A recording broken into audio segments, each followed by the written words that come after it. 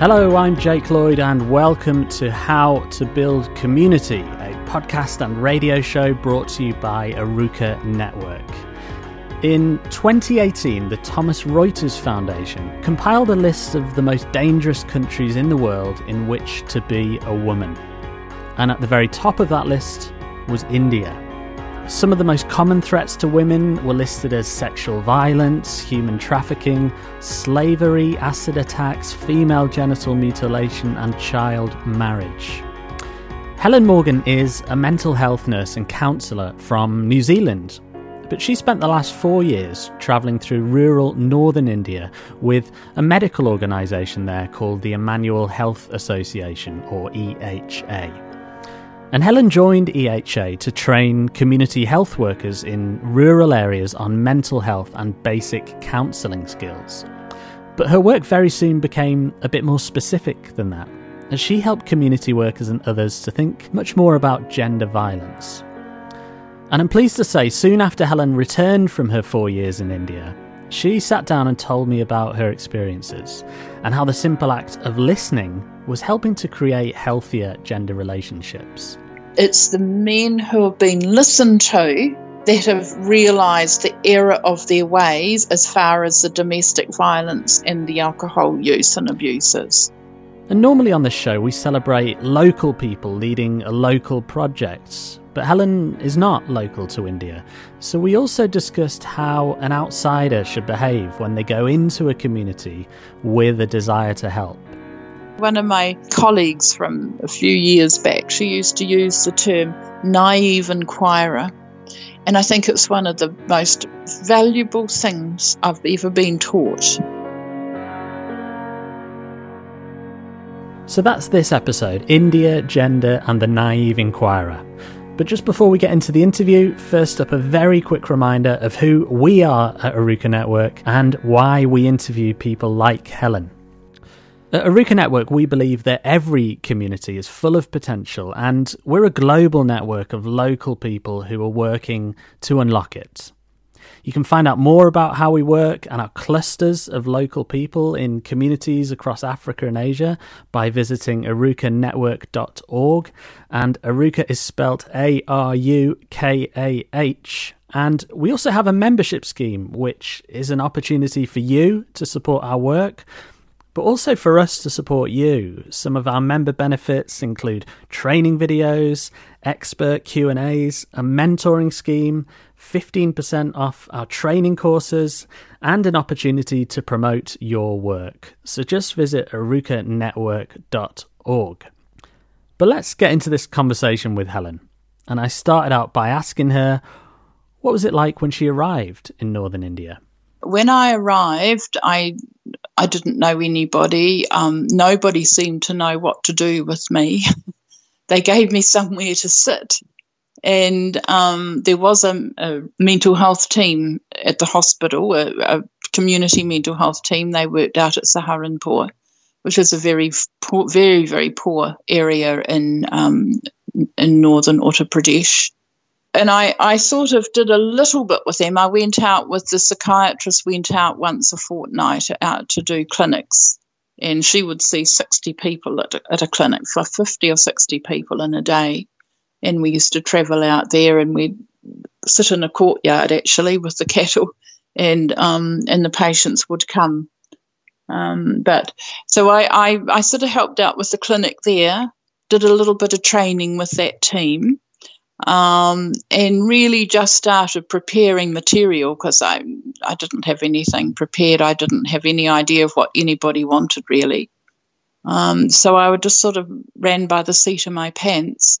At times I helped out with the psychiatrist in her clinic over at the hospital. So the first year was very tough. And I've heard from people who have worked overseas and done work overseas that it's almost always the way. You have to create your own sort of job, really. That's Helen describing her arrival in the country. I then asked her to describe the communities and the area in which she worked in Uttarakhand and Uttar Pradesh. All of our teams worked out in the rural areas, so they were farming, very, very poor farmers. So that's sort of a bit of a picture. And no mental health. There was nothing other than the hospital as a centre of care that, of course, people wouldn't understand mental illness, so they never took anyone to the hospital, even though most of those hospitals had a psychiatrist there, unless they had the community teams to actually teach the population that there's such a thing as mental illness, and that, if you went to the hospital, you can get some help.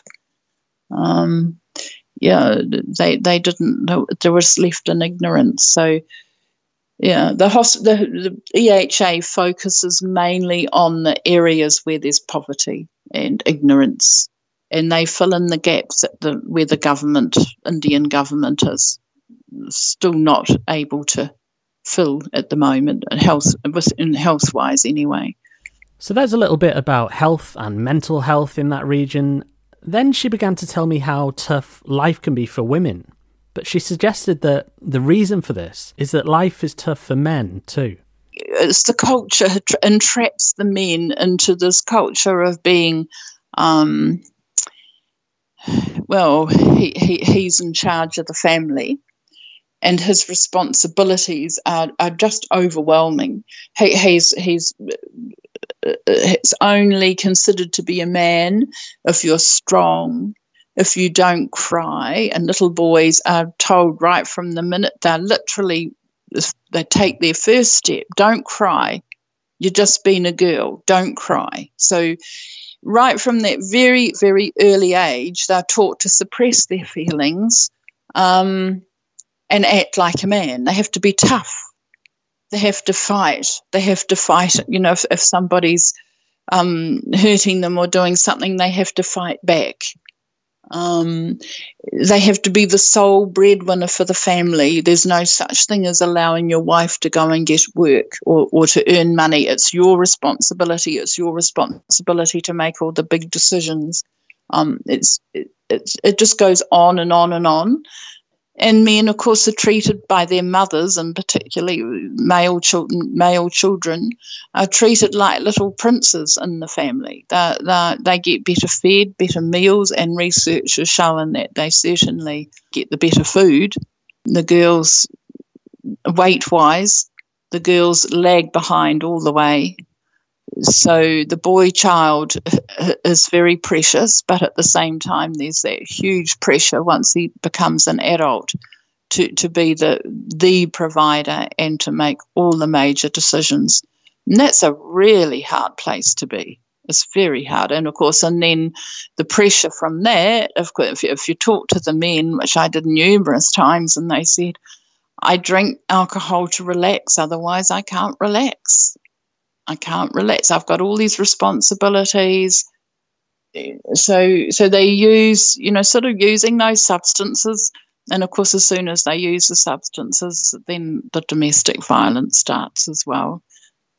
But then there's the other side of the coin where girls in India, particularly in the more traditional rural areas, girls are nothing.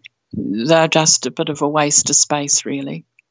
They're treated very badly, and by law they have rights, but within the families they have no rights at all.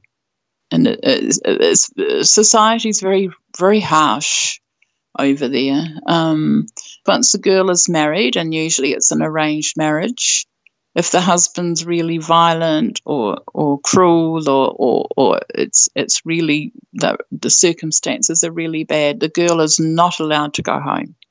Her parents won't accept her; they'll just send her back. So it's a pretty tough environment. And the teams that I worked with, they were actually working to undo a lot of that, and they were doing some absolutely fantastic things. So Helen was part of a team that was training community workers and health workers on mental health. But this soon changed its focus slightly to think about gender and alcohol. The team leaders there started asking me to go over and beyond sort of the counselling and the mental health stuff and start working particularly with addiction, alcohol, because alcohol abuse is very big. And, of course, a major cause of of domestic violence. So both of them worked out there. But in the poorer rural areas where I was, the amount of alcohol in its homebrew stuff, it's horrible, really high alcohol content, which is very damaging to the person physically, but more so it's damaging for the family, and bringing about lots of domestic violence. So the two topics came out. So the first one I did, I think, was the alcohol abuse, and the staff actually they just really soaked it up. They really soaked up the information and took it out into the field. When I went back, I was shown all these pictures of families who were just living a totally different life because of the counselling they were able to do. Just really basic stuff, but teaching them about, what alcohol does, how they can perhaps, if they're supported, how the men can stop drinking alcohol. And they took it a step further than just the counselling side of it. What they had in the villages, our teams were setting up support groups, they were like senior groups of people chosen by village leaders to be in the groups, and they would monitor anything that was going on in the village. And if there was domestic violence going on, those people would intervene. So there was a whole cycle. It was very difficult. It's quite a complex thing because all the support workers that I was training, they were actually from the villages where they were working. So they knew exactly what was happening in the village. And they just had a finger on the pulse, so they knew the people really well, and I think they probably had more of an impact. So I just felt it was far too difficult a subject to teach untrained people or people who with very minimal education. I just didn't know how they could possibly succeed in doing it, but succeed they did and continue to do so. So what exactly did her work involve? That was my next question. The gender stuff started with teaching. The first thing I did was teach just common everyday sexuality, about our physical body, how it works, how it goes, and just sexuality on its own. That was unheard of. And I know the government schools, particularly in the cities, they do have it as a subject, but apparently from the feedback I've had, most teachers say you just read the chapter, but they don't actually teach the subject. So I started with that, and then of course I learned, as I was doing more research for these different topics, and then we came into the gender issues, and lots of people focus on what we do to support the woman. How we can do that. So we started from those places. And when we came to supporting the woman, particularly over in Roxall, I found the team over there, the team leader was just amazing. She had set up a wonderful network of structure there, and they were in touch with the police, with the court system. They had the whole thing there, so the team members could counsel women who had experiencing domestic violence, and then they could if that was happening, and they could ask the woman if they wanted to go ahead and perhaps do something about it, then they could involve the police and the court official. There's a particular court official in every area that's been appointed for women who have been, or anyone who's suffering from domestic abuse, even if it's elderly women, and they often do get abused as well within a household. So there was a system in place. I could see, first of all, I was really concerned. I felt if I taught about domestic violence and how you're going to support a woman in a society who do not condone separation. They absolutely do not condone separation. If a wife separated or walked away from her husband, or she's been divorced or widowed, even widowed, she's totally ostracized by that community, and she's not given any sort of support. It's not like here, like in the West.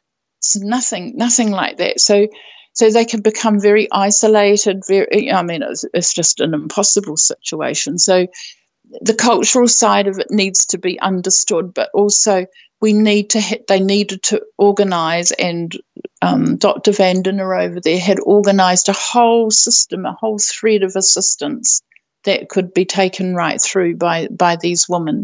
So Helen was training community workers, and I asked her how it works. What does she do, and what were some of her success stories? So you're sort of starting from scratch. You're teaching them about mental illness. What causes mental illness is, of course, domestic violence. Often it's domestic violence. Maybe there's genetic issues as well.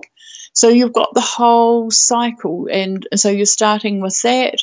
Then as they understood mental illness a little bit, then I was teaching them how to communicate with the people they're working with, how to counsel them, how to be non-judgmental, how to listen and to hear what was really going on for them, and to support people by listening, by just listening to them and allowing people to find their own solutions.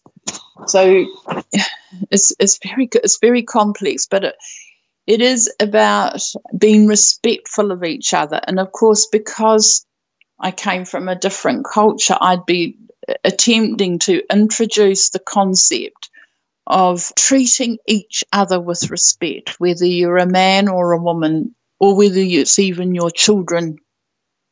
And I would send the team home each night, because I would be there for at least a week, and I'd be training every day for 6 days.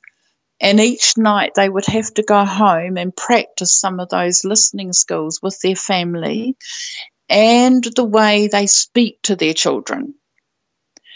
Now,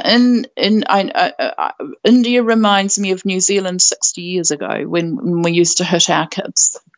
And so there's a lot of physical violence over there towards the children, and a lot of verbal stuff towards the children. So it was actually like doing lots of demonstrations and lots of role plays in the classroom. And then I'd send them home to do it at home. And then the next morning when they arrive back, I'll say, well, how did that go? What happened when you did this? And I was getting comments like, oh, my children were so much better behaved when I spoke to them respectfully. And when I asked them their opinion, and when I allowed them to talk to me, their behaviour just changed. And one man in particular I'll never forget, and he has just gone from strength to strength in the 4 years. He said, it's changed my life. Learning all these things has changed my life. It's changed my family life. He said, I have a wonderful relationship with my wife now. We get on really well. We discuss everything together. We make our decisions together. And I saw that as a huge breakthrough, because he was a villager. He was a very poor village man who lived in a village. He was an absolutely fantastic role model for his village. He was the mental health representative for his village. So he was the one in particular who managed to get quite a few men off alcohol. So you think of the impact that he had just from that tiny bit of training. It's very exciting. It's very exciting. So that's just a touch of how it works. Because I did come in touch with the people, the local people themselves, and went out to visit and did demonstrations for the staff. But essentially, I was working with the support workers, and they were doing the hard work. Now, we talked a lot about listening in the previous episode with Pierce Godwin from the Listen First project, and it's obviously become a theme again. So I asked Helen, why is listening so important? I know how powerful it is. It's about somebody being heard. Now, particularly in India, women are never heard. No one wants to hear what their opinion is or what they think. And the men, the men, because they're the boss, and because they're where they are, they wouldn't dare talk about how they felt, because that's very unmanly to talk about your burdens. You wouldn't talk to your friends about it. That would be terribly embarrassing, and it would be it would be really insulting to actually. Nobody reveals what's really going on underneath. Just even talking to the team members, they'd be telling me, that there's just not that camaraderie, that where you share your real close problems and what's happening with a special friend. It's just not done. Everything has to be kept very superficial because you're the boss. So when somebody is prepared to actually listen and genuinely listen, and of course also along with the confidentiality, which is essential, absolutely essential, is really powerful stuff. And this is how this man learnt how to start talking with his wife, and reading on the research as well, the research projects, and there's some fabulous research going on in India and wonderful projects. And it's the men who have been listened to that have realised the error of their ways as far as the domestic violence and the alcohol use and abuses. Because they've been brought up to be violent towards their wives. That's what their father did, their grandfather did. It's part of their whole life cycle. So, but when they can start talking about it, and then they can start as they start talking about how lonely they are, how heavily burdened they are, and then they've got somebody who's actually prepared to educate them about, how would it be if you could talk with your wife? If you could share some of these burdens with your wife. You see how you can get that shift? But it's only when you stop to listen and you hear the burden, hear the pain, and then as they're talking about it, then they can perhaps come into this awareness, well, look, I've got this big burden. No wonder I get so angry. No wonder. It's something wonderful about being able to listen and really listen, because when you're listening, you are actually you're putting in something. Tell me a little bit more about that. What happened then? What did you do that time? How was it helpful? What do you think you could do that would make it a bit easier for yourself? That's what's called active listening, and it's really powerful stuff. I also wanted to know from Helen, is there sometimes an advantage to being an outsider in a community? I felt there was, in as much as, everything had to be done through an interpreter, which really was very challenging, extremely challenging at times. But it's like when you're sort of in a particular place, this is what you've always known, you've never known anything any different.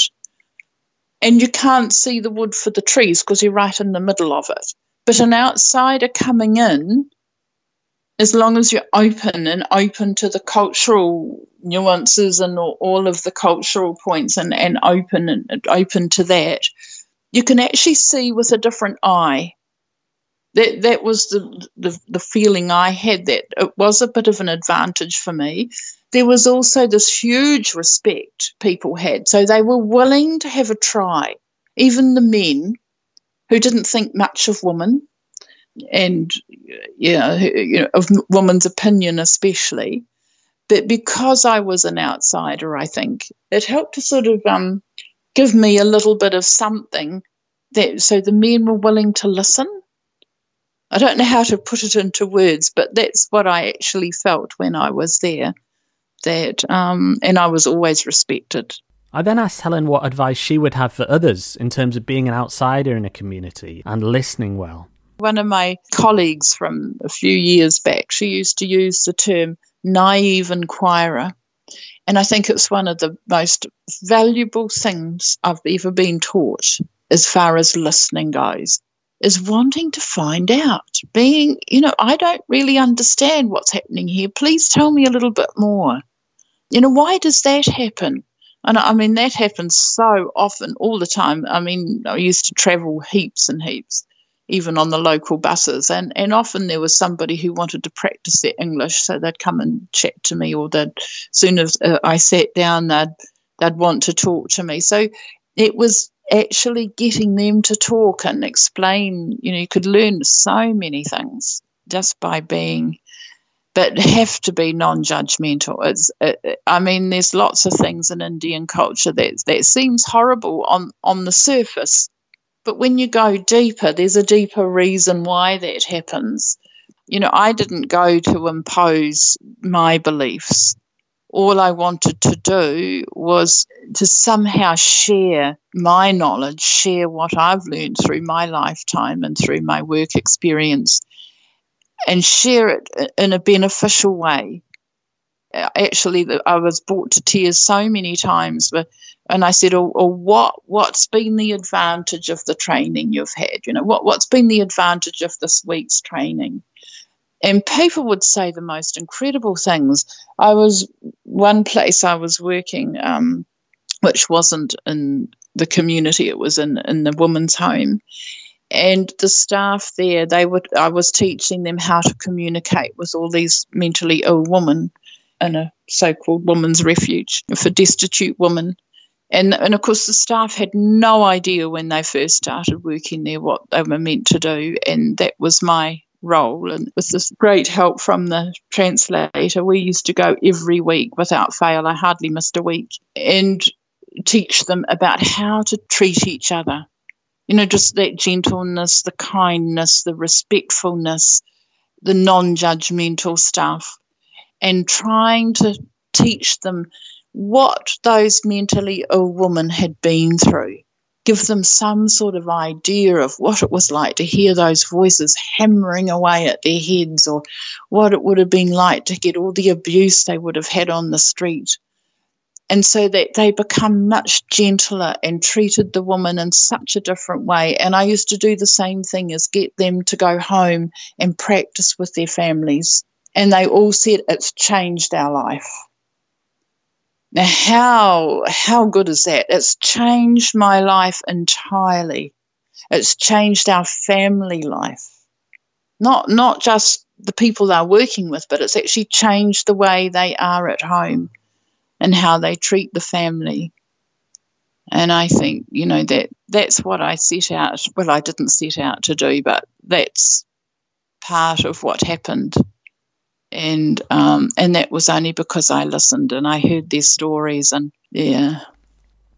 So Helen obviously saw a lot of change in the communities in which she worked, but I also wanted to ask her what wider changes she observed in Indian society during her time there. When I first arrived, it was hardly ever talked about. And if you read a newspaper, or I never watched much TV, but particularly reading newspapers, it was hardly even reported. But prior to leaving, there were some very, very good educational TV programs. The newspaper, it didn't just report on the absolutely terrible sexual violence crimes. It was just appalling. But every week there'd be some particular aspect. There was even one whole page on sexual violence towards boys, which is never, ever, ever talked about in India. Never. It's almost like it doesn't happen, but of course it does, and it's very widespread. So that in itself is huge. The schools are now teaching sexuality. There's far more emphasis in the newspaper to talking, and of course with all the research that I was reading about, was having more and more groups for boys, and the boys particularly in the schools being taught about gender equality. You never got that before. You saw one of the biggest Hindu temples down south, the judge ruled that they had to allow women into the temple, and they've never been allowed into the temple. And he said, but it's a public place, so they couldn't stop women from going in. So that's unheard of. When I first went to India, that would never happen, and that was just in 4 years. And of course, I suppose the influence of the West is pretty big with TV and access to internet and stuff. So people are getting And there's a good sides and bad sides of that. But there's been a big shift. The very important one was with the police. The police attitude is, on the whole, is they would ignore domestic violence like the police used to in New Zealand when I was a child, or even when I was in my early 20s. Men could get away with all sorts as far as domestic violence goes. But I noticed all the different stories where the police had been started taking, sort of actually charging men for their sexual abuse. And I spoke to a woman who, in fact, she was being counselled. Her husband had died, and she was kicked out by the in-laws. They didn't want her. She had 3 little girls, so they didn't want her or the girls. And then her brother-in-law started coming over, getting drunk and coming over and attempting to abuse her. And she actually called the police for help, and the police were absolutely wonderful. Now, that never used to happen. That never used to happen because there's so much corruption over there. It's unbelievable. But so that's a big, big one. And there was lots and lots of stories about the police, about the female police officers as well, female officers having equal authority and equal rights within the police force itself. And they were doing special things for the female police officers to try and promote that. I just thought it was quite amazing, and it was all happening quite quickly. But yes, I just talking to people that there's been quite a marked shift around sexuality, of course, which was never ever talked about once upon a time, but it's starting to happen, particularly in the cities. In the rural areas, it's a bit slower to catch up. So that concludes our interview with Helen Morgan, a mental health nurse and counsellor from New Zealand, describing her 4 years in northern rural India. And that's it for this month. If you have any comments or feedback or ideas for the show, then I would love to hear from you. If you're listening on radio, then you can email me directly at jake@arukanetwork.org. If you're listening to this on the SoundCloud page, then you can leave a